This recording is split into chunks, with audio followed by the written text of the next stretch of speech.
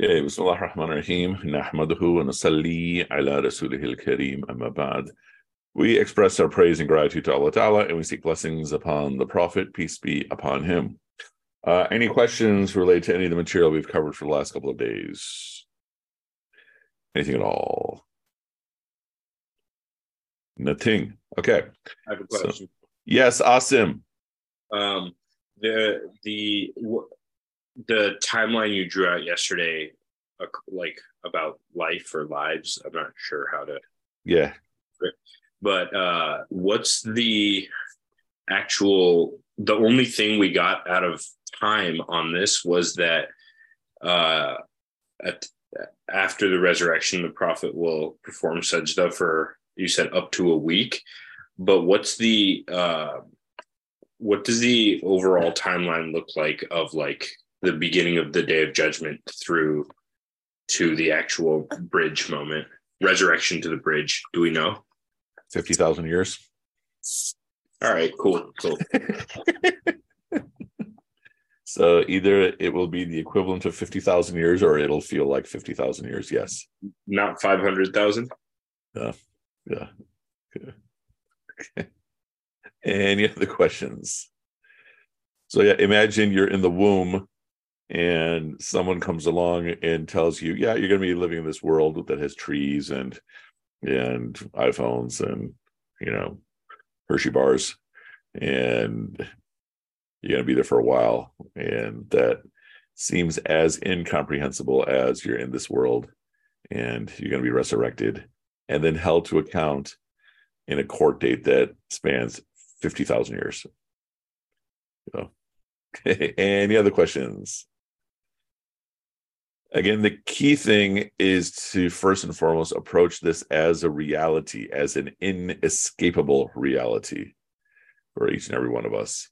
Meaning cowering in fear, hiding from it, is not only not going to make it go away, it's just going to make it come closer and closer. Every single one of us is on this train headed directly for the day of judgment. A perfect segue into this next ayah. So part of our discussion was about the nature of life. Is life fair? We concluded that without the day of judgment, life is not fair. With the day of judgment, then life is completely fair, which also means that if someone wrongs me, they cannot escape it.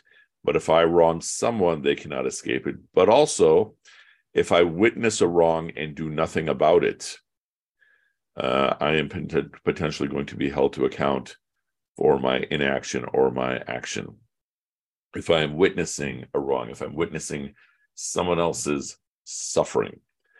Okay, in terms of the terms themselves, Malik is master or owner. Okay. Malik.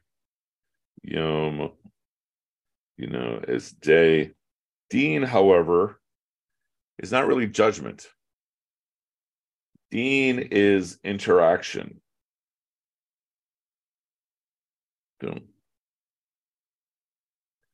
Hey, Mustafa, what's the word for debt in Arabic? He's like, why ask me? What do I know? No.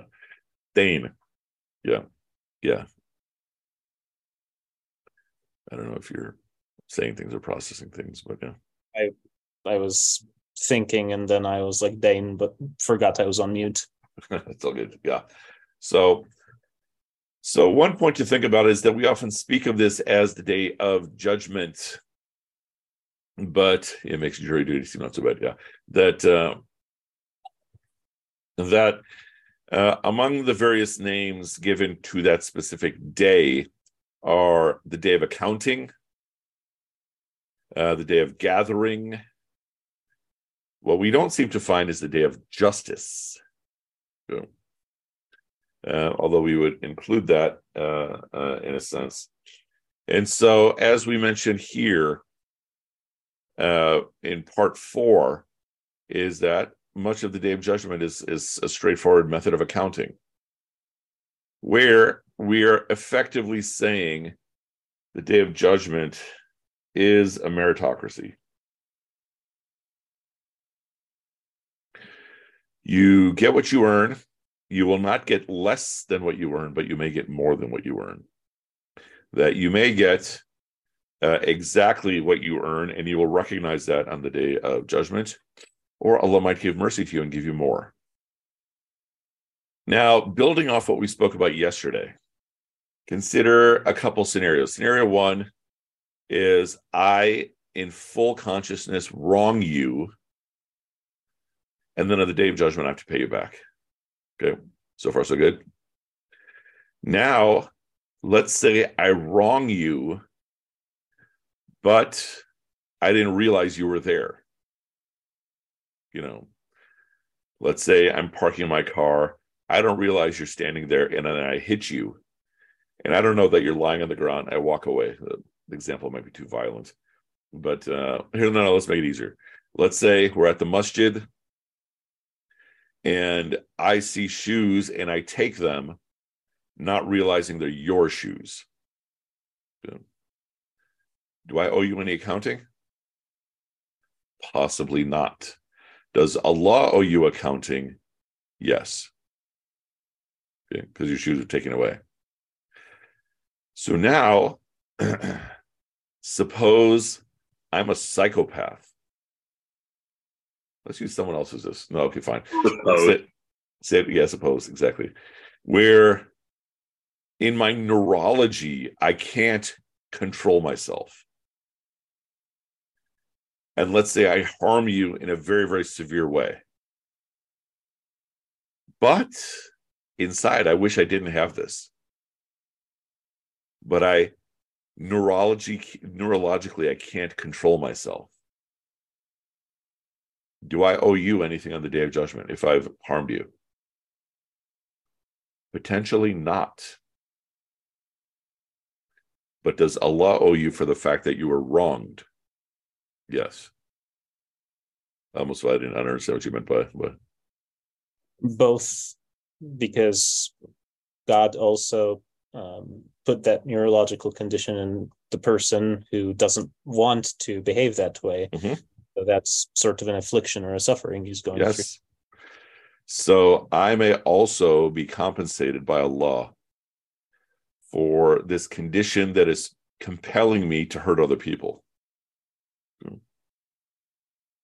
Which means you and I might meet each other in paradise. And so I'm giving you this to give a sense of how justice operates. Justice is between you and Allah, ultimately.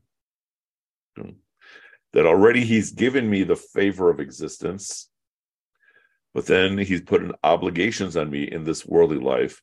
And then on top of that, he's also promised to give me fairness, that if it doesn't manifest in this world, it'll manifest on the other side. So it could be that I have such neurology that I've harmed numerous people in horrendous ways, and yet I could not control it. Allah is going to treat me fairly on the day of judgment. Allah is going to treat all the victims fairly on the day of judgment. Any thoughts? How does it make you feel? Not great. Why? The sort of social and political contract I wish we had is that our relationships are based on trust and accountability. And so in a sense that makes me feel like this makes me feel like there is a path for abusers to be redeemed, and that is a hard pill to swallow. But where's the redemption if someone cannot control themselves? Meaning they would legitimately, by Allah, be evaluated as though they cannot control themselves. Meaning, as opposed to using as an excuse. Like, for example, I'll give you a simple, nice example. When I went to class on the first day of fasting, and nearly the entirety of my class did not show up. And the explanation for every single one of them 15 out of 19 students is, oh, I overslept. I'm so sorry I overslept. Yeah. Sincere, if it's sincere, then they'll be judged according to sincerity. If it was an excuse like, yeah, it's Muzaffar's class, who cares? I'm going to hang out late. And then they overslept, not the same thing. Awesome. Yeah, man. Still hard. Sure. Yeah. So it could be not only that your hypothetical abuser gets paradise, might even get a higher level of paradise. Yes. Mustafa. So I think one thing to bear in mind, and hopefully that might help somewhat, Awesome, is... I like how you pronounce his name as Awesome. That was pretty cool. Yeah. Is that intention matters. Okay. So like if someone is intentionally abusing someone and trying to like essentially trick God, they can't. They're not going to be able to get away with something like that. They are going to be held according to their intention. What I think Mustafa Omar is referring to is like if someone literally can't help themselves, they have a condition where they're not in control of themselves and their actions, which I think is drastically different from someone who is intentionally trying to abuse others and harm others. Yeah, I mean, I think that makes sense. It's like it sort of makes me think of like people who have Tourette's and they swear, and it's like socially acceptable, but you understand because of the Tourette's.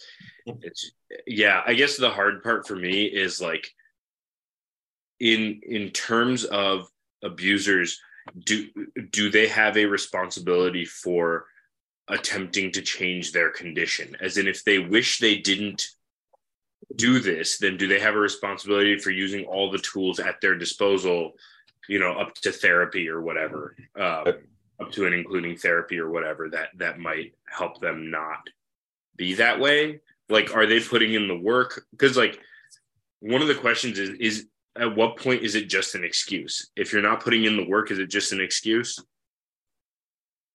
But the deeper point of your question is you're asking, is God fair? Yeah, I mean, I guess the question of what is fair, right? Who defines fair? Because we cannot wrong others but with God's permission. Okay. Right? Keep going. The ability to sin or to act wrongfully in any way is rooted in permission from God. Okay. Right? And so who is defining, or I guess not who is defining fair, because that much is clear, but under what definition of fair should we be operating? Okay, if we're speaking about social life and law, then someone's going to be subjected to the law. Okay. If we're speaking about the day of judgment, then they're going to be held to account according to ability. So let's say we have somebody who is, is it all clear down? That makes a lot of sense to me. Yeah. Okay. So ability does include then attempting to get help or trying or putting in work. Yeah. Right? Like you can't just resign yourself to your condition. Essentially, if you know that's you have these options. If it's legitimate, right? If it's not. Yeah. Okay. Fair enough. And Zainab, I think Nadia, you would raise your hand. Zainab.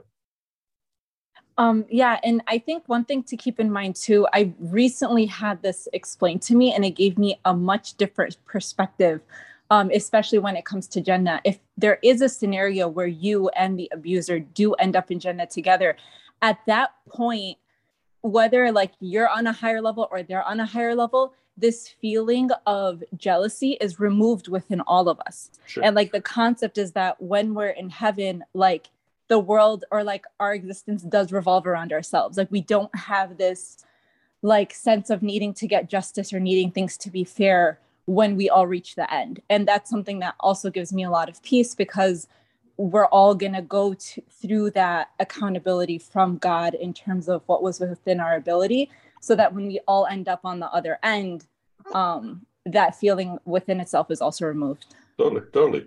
And then even on top of that, you will still be compensated by Allah according to what you've been made to suffer.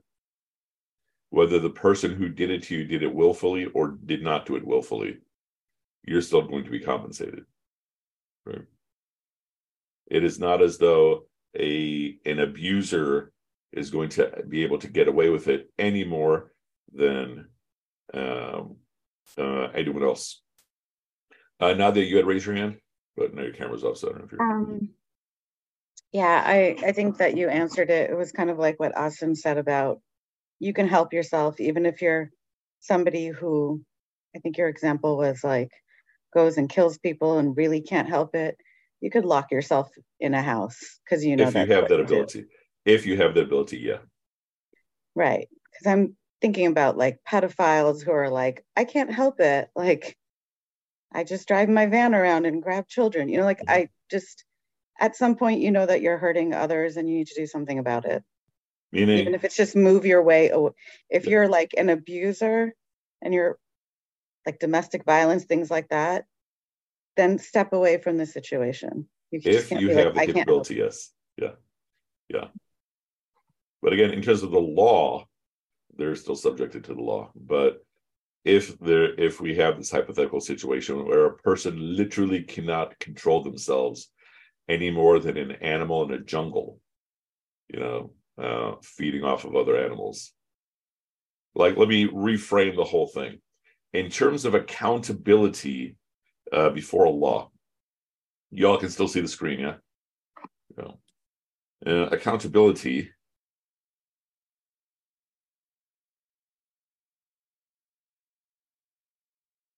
This is one of the fun things about Arabic and Urdu.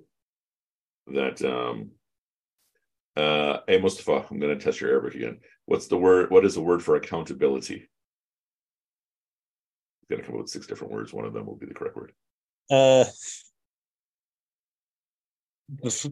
word that comes to mind is actually responsibility, which is mas'uliyah, not account. Could be madiyuniyah. Yeah, it kind of works. Taklif. Yeah. So this is more for some. Yeah. Yes. And what's so wonderful? Hey, Urdu speakers, what is taklif in Urdu? Pain. Pain. Yeah. So that's how we Urdu speakers think of responsibility. We just think of it as pain. In any case, accountability. You have accountability. Essentially, if you have 2 things, maturity, and the definition of maturity here, the physical definition of maturity is puberty, meaning you have the physical signs of puberty, like the growing of coarse hair, right? And then essentially intellect.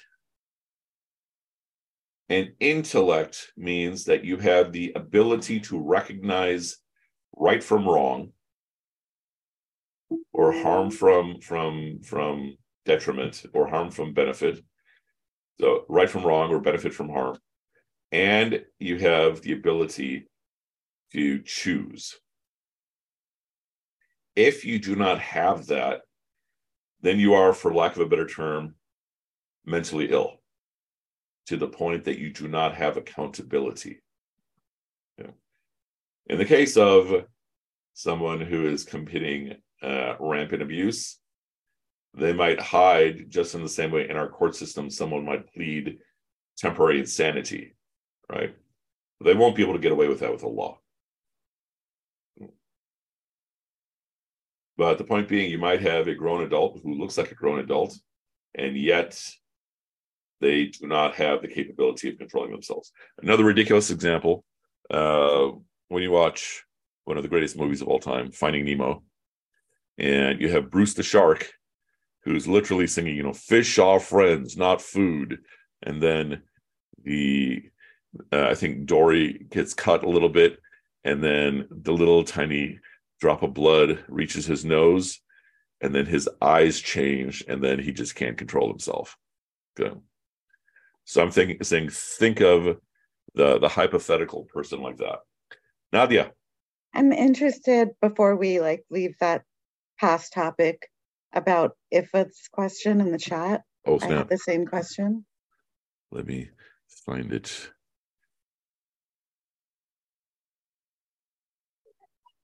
Oh, okay. Sorry. How about the scenario of a child hurting a parent without the intent to do so? Maybe a matter of perspective. Each party feels they are behaving the right. Let's think of a couple scenarios. One is the child, by virtue of birth, is causing pain to the mother.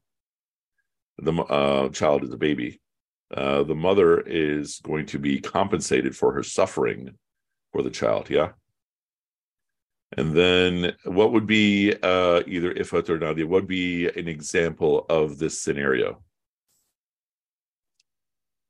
Hey, assalamualaikum. What I was going to say is like, I feel like oftentimes there's like a generation gap, right?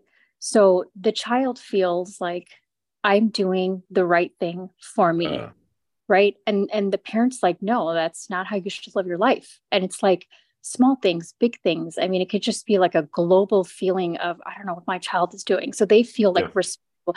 The other thing I would say is that we're all on a journey, right? So the child may feel like, I'm just not where you want me to be, and you can't force that because it's a process, right? So, yeah. So, if I'm understanding you correctly, think of an example like the parents believe it is their right to choose who the child marries. And the child says, no, it is my right to choose who I marry.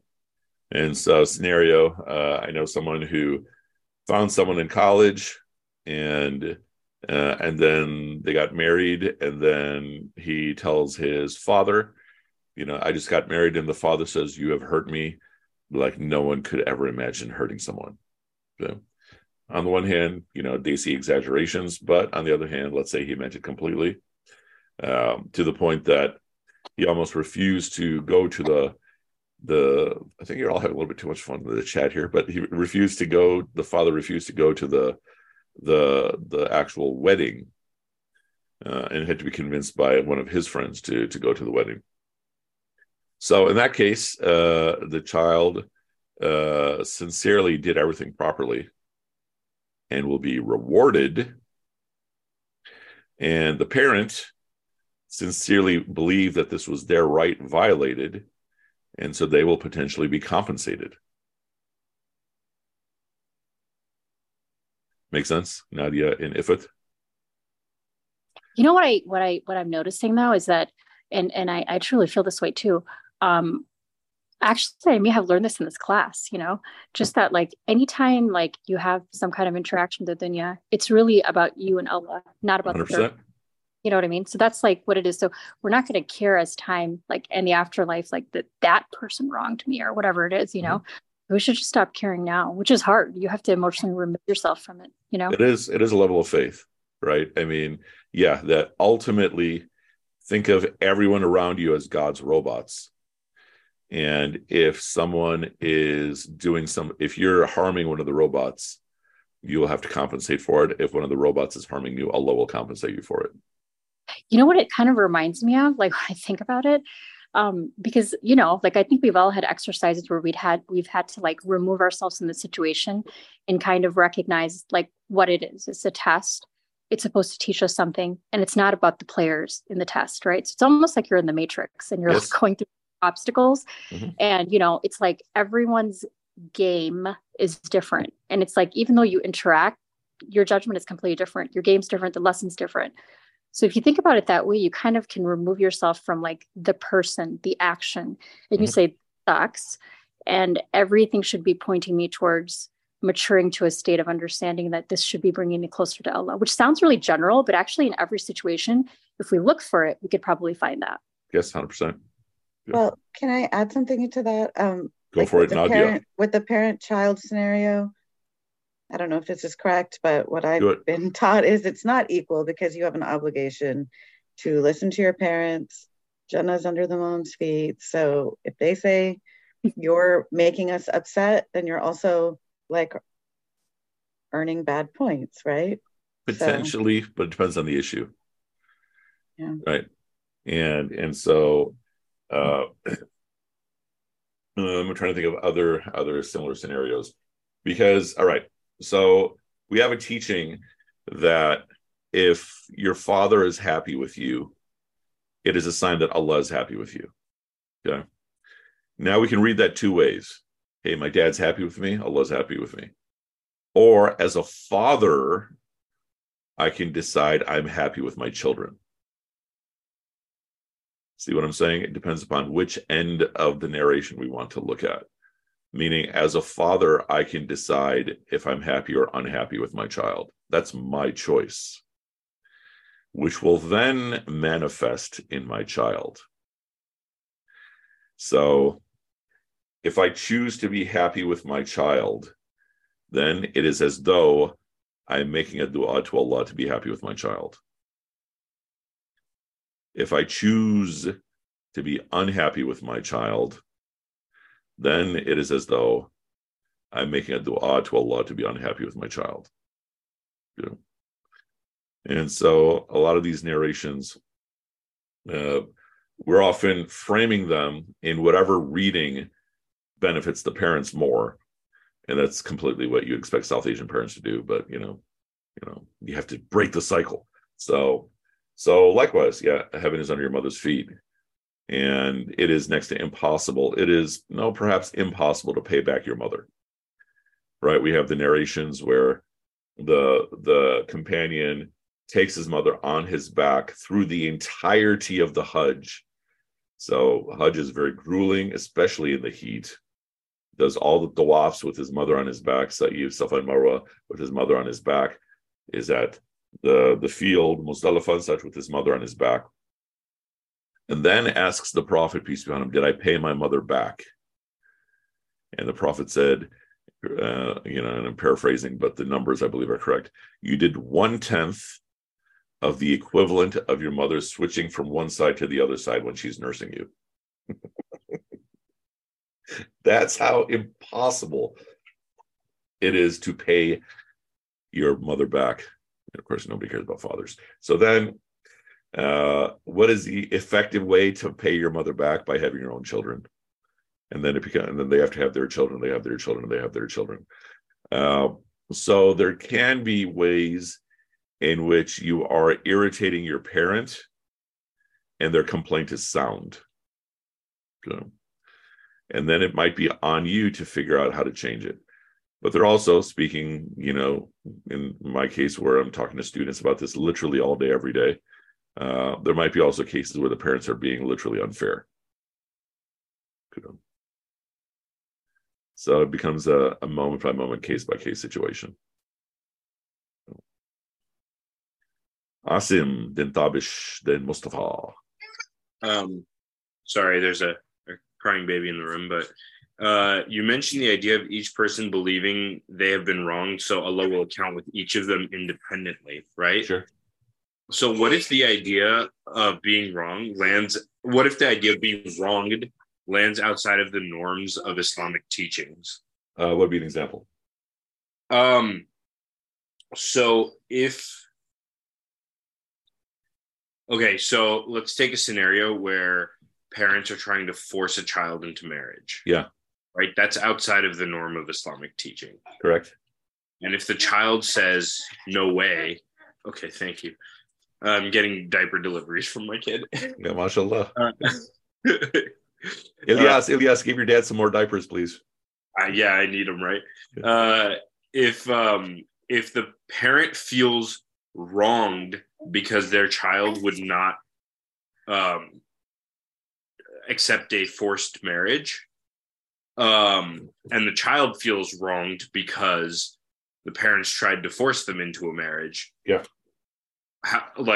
What's the reconciliation there? It is possible that they both get compensated from Allah. Yeah.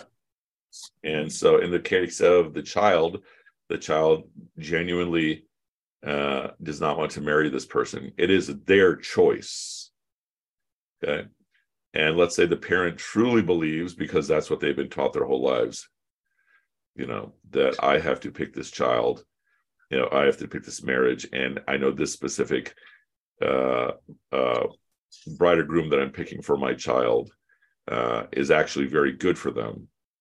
for them, not for me, not for my image, not for shame, And so I'm feeling suffering and pain, then potentially I'm also getting compensated by Allah for it. As long as the key being that we're being genuine, we're being sincere in this moment. Make sense? Yeah. So, Tabish, I think you and then Mustafa. Yeah. I found it really interesting when you mentioned the terminology interaction. And I kind of think back to a macro and a micro of this particular discussion. One that perhaps, for example, if we do engage in commerce at, let's say a retail store or a restaurant, and there's some sort of wrong that I feel that I've been wronged by the actual provider. Usually you can talk to an authority figure, and, if there's some sort of justification in it, there's some sort of comp that comes into play for you as a customer. So that kind of comes into mind. And then it goes to a macro that I'm thinking of, which is like, historically speaking, for human beings, commerce does affect our direct interactions, even with rival civilizations. So much so that there could be an oppressive civilization that's leading the way in one era in history, and they dictate the trade line. So they have some degree of responsibility that they have to display, even towards those whom they're oppressing in that sense. So I don't know. It's just a thought that came to mind that I felt wanted to share. I think it's correct. One of the big risks for all of us living in the United States is my normal, simple, passive, law-abiding lifestyle actually going to get me punished because of all the exploitation that is involved with all the people in the rest of the world? This is why I always refer people to the website Slavery Footprint, where you can add in some of your own data, 5-minute survey, and it'll tell you how much forced labor was required for you to have the lifestyle that you have. Or a simple example with all these cell phone batteries is research everything that's involved just with cobalt. And cobalt is this chemical that is used to make your rechargeable battery not explode from overheating. And almost all the cobalt in the world, or half of it, is in one country in Africa, with all the types of slave child labor you can imagine to dig it, which then gets refined through Chinese companies, which then gets sold to Apple and Samsung and such. And when you look at all the different elements of your own lifestyle, it is terrifying how many people are suffering. How many people are suffering for me to just be Mr. Cool? And so all of this is interaction, exactly. Yes, Mustafa, and then Sadia. So circling back to the parents topic, I recalled, and I did quick Googling to figure out if it was a hadith or not, because I suspected it wasn't. It was a narration of Umar radiallahu anh, with regards to a man who came to complain about how his son was kenayalko. I don't know how to translate that in say the word again with Fusha, non-Egyptian dialect. kenayalko. Can you? So responsible or disrespect? Yeah. And Omar asked the son why he was doing that, and the son told him that he was named Khunfuse, which is beetle, and wasn't taught a single word by his father. And Omar told the man that, the man disrespected the son before the son disrespected the man. And so it goes both directions, and there is responsibility in both directions. Mm-hmm. But one thing to bear in mind is you would not be present in this world if not for your parents. And so you, by nature of that relationship, owe them for your existence in this world. Mm-hmm. And it's not a light thing that you own. Mm-hmm. Yeah, absolutely. Like I said, it is impossible to pay your parents. That, yeah, nobody really asked to be born. So I find that argument sometimes I don't feel like it makes sense, because you only owe somebody if you ask them. Like, we didn't really have a choice to come into this world or not. Okay, fair enough. So there was this Daisy guy who sued his parents on this exact issue. I didn't ask for you to give birth to me. I don't know what happened with the trial. So that would then be answered by the fact that that was Allah's will, that He chose for me to be born, and He chose for me to be born to these parents. And then the part that gets paid back to the parents is, the fact that, my mom bore me in the womb and such. And then hypothetically, then my mom took care of me when I was an infant and all that. But yeah, you're correct. We didn't ask for this. I didn't ask for this. But this is where you get back into the point of, this is what Allah set up, and we surrender. Nadia, what do you think?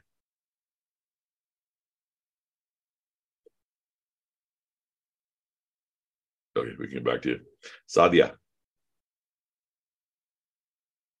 So I was thinking about patience when we were talking about compensation and being wronged. So I'm thinking we're assuming that those two things, like forgiveness and patience, are, we're assuming that they are already there, and then the accounting is going to happen. Because what if the person who has been wronged, but they have also done a lot of complaining about that? Okay, I'm not understanding. Huh? I'm not at all understanding your so let's say if I'm wronged, I feel I'm wronged, or I'm actually legitimately wronged, but I also complain about it a lot to people, to friends, or to myself. And I don't show a lot of patience. What would be the compensation for me?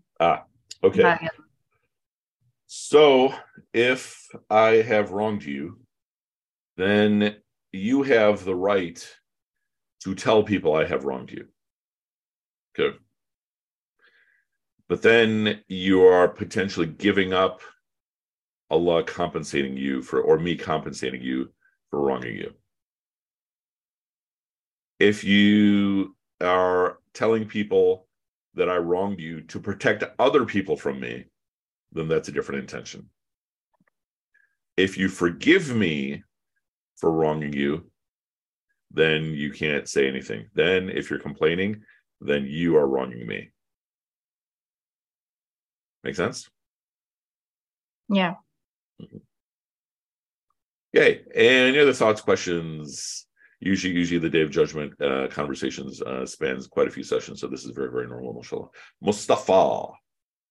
So circling back to what Nadia said about our not asking to be born into this world, because it's something that, like, I have actually struggled with personally. I do recall coming across a viewpoint about how it's better to be jamad than to be nothing, and it's better to be like a living being than to be jamad, and it's better to be human and capable of thought than it is to be just like a living being, like an animal, for example. Do you have any thoughts or insights on that? I would say it doesn't change Nadia's point, but it can be a tool for me to appreciate my existence. Right? That, all right, an easier way to think of it is I would rather be healthy than unhealthy. Right? I'd rather be able to see than to not see.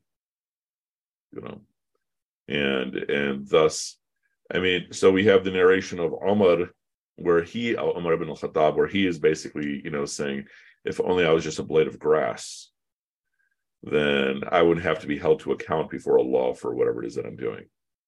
Right? So I would suggest using these different frameworks as a way for me to either help navigate life or even empower me, then I think those are good. I don't think, however, they directly respond to Nadia's point that in terms of what I owe my parents, I owe them everything, but I didn't ask them to give me any of this. I'd say those would be two different points. Make sense? Yeah. Any other questions, thoughts, reflections on accounting and the Day of Judgment? Oh, I do have one more. At the beginning of your class, you said it's interesting at the beginning of your class that no one uses justice, but isn't that built into judgment? As in, if you believe that Allah's judgment is fair, isn't that what justice is? Yeah, I mean, we would assume that. And when I'm saying no one uses justice, I'm saying I don't recall any reference in our primary sources to it being called a day of justice, as opposed to a day of accounting and such. The point is still the same, that you will be getting complete fairness. Whereas justice seems to more often be spoken of in dunya, although one of the names of Allah is, of course, al-adl, the just. So this is more just like almost a semantic point that I'm just drawing attention to. And the little man's style of sounds more or less the same benefit you all get from me teaching. Okay, let's see. Ramya is saying, I missed some of today's discussion. Excuse me, this question does quite fit, but I am wondering, how does one reconcile what is due to one's parents versus this common discourse or holding appropriate boundaries limits?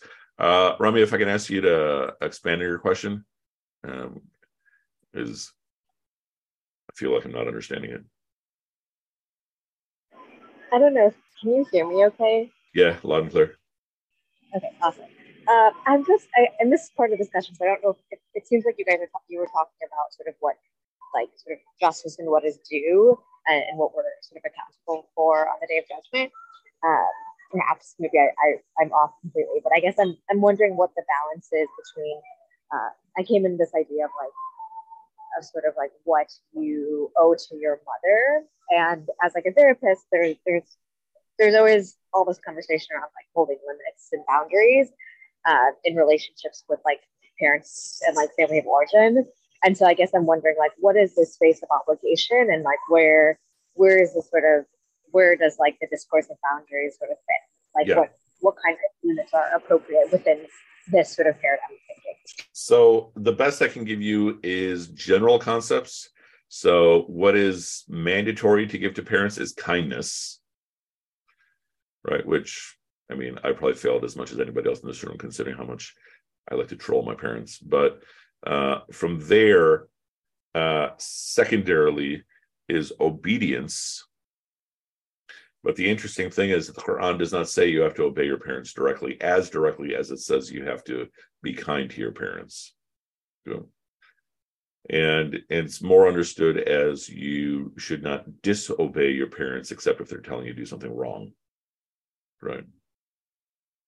And then disrespect, respect, part of it is going to be the eye of the beholder, but the default is to treat them, to speak with them with respect. But that goes back to kindness. So again, the real key thing that is owed to parents is kindness. Now, there may be cases where, because of trauma, because of tyranny and such, where you're not capable of doing so, or you need to keep your distance, that should be regarded as a temporary thing as opposed to a permanent thing. Ramya, what say you? Makes sense. That sounds good. Okay, inshallah. Ifat, and then Zainab, and then Mustafa. Sorry if I'm not calling on you in order, but it's just on my screen. Yeah. So what I was going to say is, like, what if you learn about some of this stuff and you're like, shoot, I haven't been applying this, and you think back and you're like, man, I really wish I could go back and change some of my actions because I didn't really understand that before. You know what I mean? Yeah. I mean, we all get mature at some point, hopefully. I mean, someday I will too, inshallah. And so you're going to be held to account for what you legitimately knew and did not know. Yeah. Make sense? Okay. Yeah. Inshallah. Thank you. Zainab. Going back to Rimia's question real quick, and I'm so sorry if I'm pronouncing your name wrong. But going back to your Rama question, Lakshmi is her name. um, Shanmugave Layatam. Yeah, go ahead. I think that the thing that a lot of people struggle, especially like with her having a therapy background and the whole thing right now being boundaries and holding them, and doing what's right for you. I think the thing that a lot of people struggle with is that obedience part. But I think that also goes back to what Ifat was saying, where it's like, ultimately your first responsibility is your relationship between you and God. Yeah. And so it's like, if you at the end of the day can reconcile, like, okay, your parents are asking something of you, and maybe it's like bordering that line between, like, you know, what's haram or what's not haram, but, you know, but what is obedience, as long as you can rectify that within yourself at the end of the day, that you can explain it to God. I think that also helps really navigating that relationship between maybe parents that are not abusive, but parents you don't get along with. Yeah, that makes sense. Mustafa. I'm not sure if Ifat has more to add or not. Oh, Ifat, did you have a follow-up question? Hold on. No, I think there's just like, when you think about scenarios, like, you know, you think about being wronged, I guess, you know, just how maybe you handle it and if it was okay. Like, there's just, you could start thinking back on things and wondering, and you know what I mean? Like, I just don't know how to reconcile a lot of that stuff. So, if I'm understanding your question correctly, then we just keep asking Allah for forgiveness, right? Yeah. For all the ways we've fallen short, and we're not able to make sense of things or reconcile things. And, you know, some of it is like, you, it's not like, even though it's really between you and Allah, in this dunya, it's not, because you can't just shut people out, right? So like, you could be doing something, and this is going back to the same thing with the parents, right? Like, you could be like on your journey and you're heading in the right direction, right? But they want you to be like at 10, and maybe you're like at 3 or something, you know, and you're like, I'm not at 10, I can't do this. So it's like, you know, like, sometimes you don't have that understanding with your parent to explain it to them. They just continue to be annoyed with you, or think that you're in the wrong, the afterlife. Totally. Yeah. You know, and yeah, I think that what you're describing, many people in this room can completely identify with. Like, the example I always give is, suppose you're in a competition with 50,000 other people, and you come home and tell your parents, you know, your Desi or Arab parents, I came in second out of 50,000 people. And what does the Desi or Arab parent say? Why not first? And what we hear is, you have failed in life, right? You are pointless, you are worthless.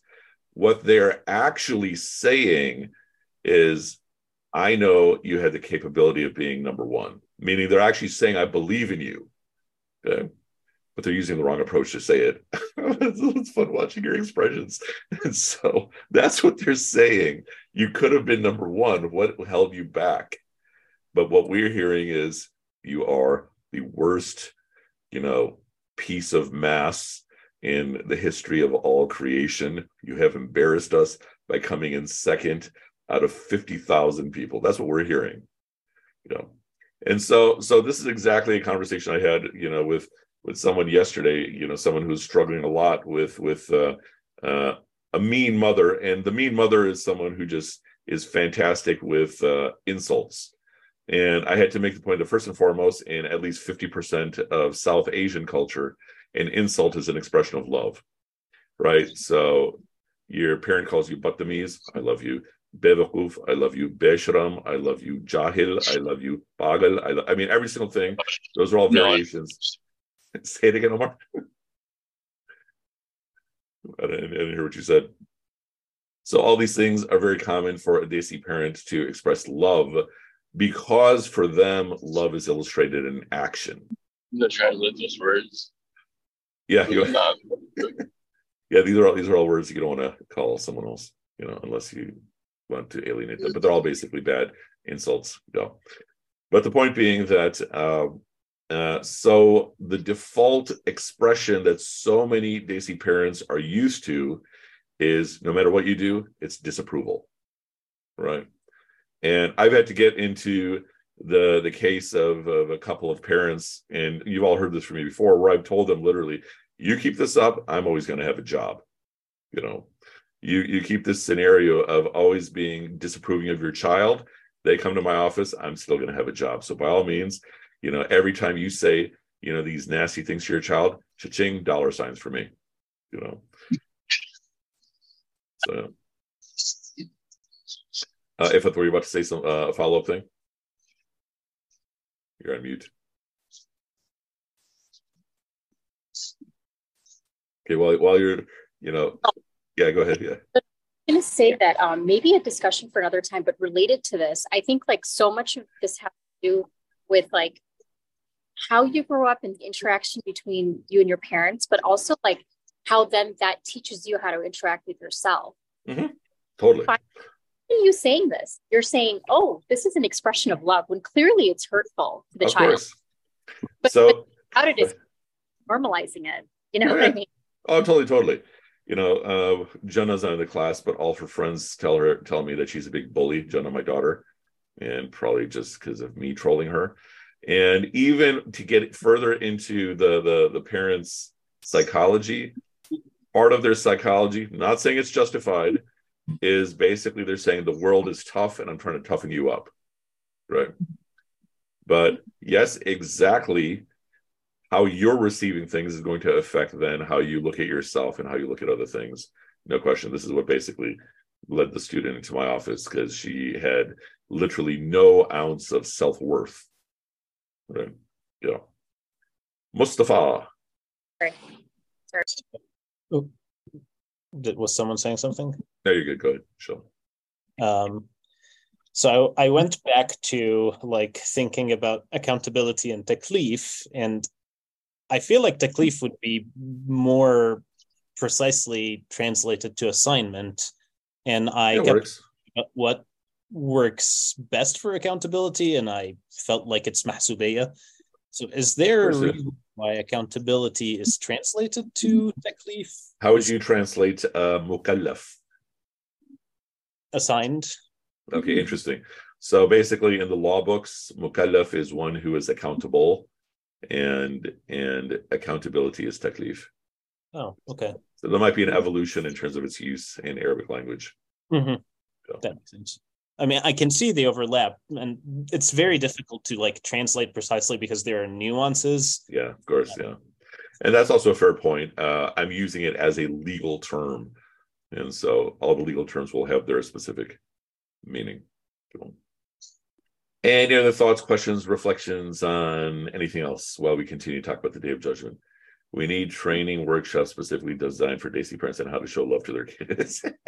I gave at MCC in Chicago, for those of you who know it, I gave this whole khutbah about how your child needs to hear "I love you," and even though you might show it through action, that's literally what I kept. I must have repeated that 5 times in a half-hour khutbah, and the whole khutbah was about this. And then after that, there's the usual line of men who want to speak with me. Half of them want to correct me everything that I said wrong. But for example, one man says, "Yeah, I got this 13-year-old kid who never listens to me," and I asked him, you know, how often do you tell him you love him? And he goes, "He already knows I love him." It's like, bro, did you not just listen to the khutbah I gave? Yeah. Have a couple moments left. Ifat. Yeah, I just wanted to say that, like, I feel that one thing, in my opinion, that we're missing in our Islamic culture is self-love. You know, if we don't ourselves, and honestly, like, you know, in like what I do in a daily, I'm a physician, I'm a weight loss physician. So I see these patients coming in and they're just self-blame and loathing and like all of this like negative. And I think a lot of people can probably relate to this, related to some other issues. And I feel like, why don't we do a better job of recognizing that the best gift that Allah gave you is you? You should love yourself, you know, more than anybody except for God and, you know, your mother, because Allah gave you and he made you good, you know, and challenges. So I just feel like that's not taught by parents. It's not taught, you know, like there's so much blame and shame, and even like the self-deprecating, you know, I don't know, this is taught as part of Islamic, like, etiquette, that you should like think of yourself as less and all this kind of stuff. I don't think it's about self-aggrandizement that I'm talking about. I'm like, you should recognize that Allah made you good, and you should strive to like rise to the occasion of your fitrah, and that if you make a mistake, then recognize that that's exactly what you are as a human being. Perfection is with God alone, and there should be some compassion that you have. If Allah is all merciful, you should be merciful to others and yourself. Go ahead. Like this. I missed the last sentence that you just said. I just feel like it's a major thing that's lacking. And you see it even in the generation of like our parents' generation. There's so much like, what my mother said? My parents sit there, they read Quran, and they're like studying it word to word, all the stuff. Like this is all they do. And it's like their joy in life. And it's beautiful to see. And my mom, I was taking a walk with her when it was nice out, trees were changing color. And she goes, sometimes I just think like, are we even real Muslims? And I'm just like, don't you think this is a little bit extreme? She goes, yeah, I don't know. I just feel like we're not even like, there's so much in the Quran. We're not following anything, and it's just overboard. And I think it's a strain, and it's like, you're causing stress and inflammation. That's like no good. I don't think Allah wants. I like how you connected to inflammation too. But, yeah. And I think the form, to be honest with you, I think it's a form of ingratitude. We should be so grateful that we're at whatever point we're at, because Allah helped us to get at least to the point of awareness that we need to get further. You know what I mean? So in agreement with your point, I'll make one joke, but then a very serious comment. The joke is, regarding inflammation, like the doctor will tell me, do you have any swelling? I'm like, are you looking at me? Referring to my belly. But anyway, so in terms of the very, very serious point, proof of what you're saying is suicide ideations and suicide attempts and completions are off the charts, right? For the young, for my age, and for the old. And you all might be surprised by how much self-loathing there is in the generation of the 70-plus-year-olds, because unlike us growing up in this era where we've been taught a lot of these things that Ifat is talking about, they've not been taught those things. And they've been taught their self-worth is what do you do? And then once you retire, now you don't have any self-worth. And so then you're seeking to find in religion, but the way they're being taught religion is more toxic than what you've all been taught. And so they all have been trained to believe that they're just complete failures in everything. And it's like more sad to look at the 80-year-olds as sad as it is to look at the 20-year-olds and their struggles. But we actually have to stop here because I have to get started for the next class. All those of you who are in the class for the next class, I actually have to cancel, and you're going to have to jump back in. So subhanakallahumma bihamdika nashhadu an la ilaha illa anta nastaghfiruka wa natubu ilayk. May Allah reward you all, inshallah.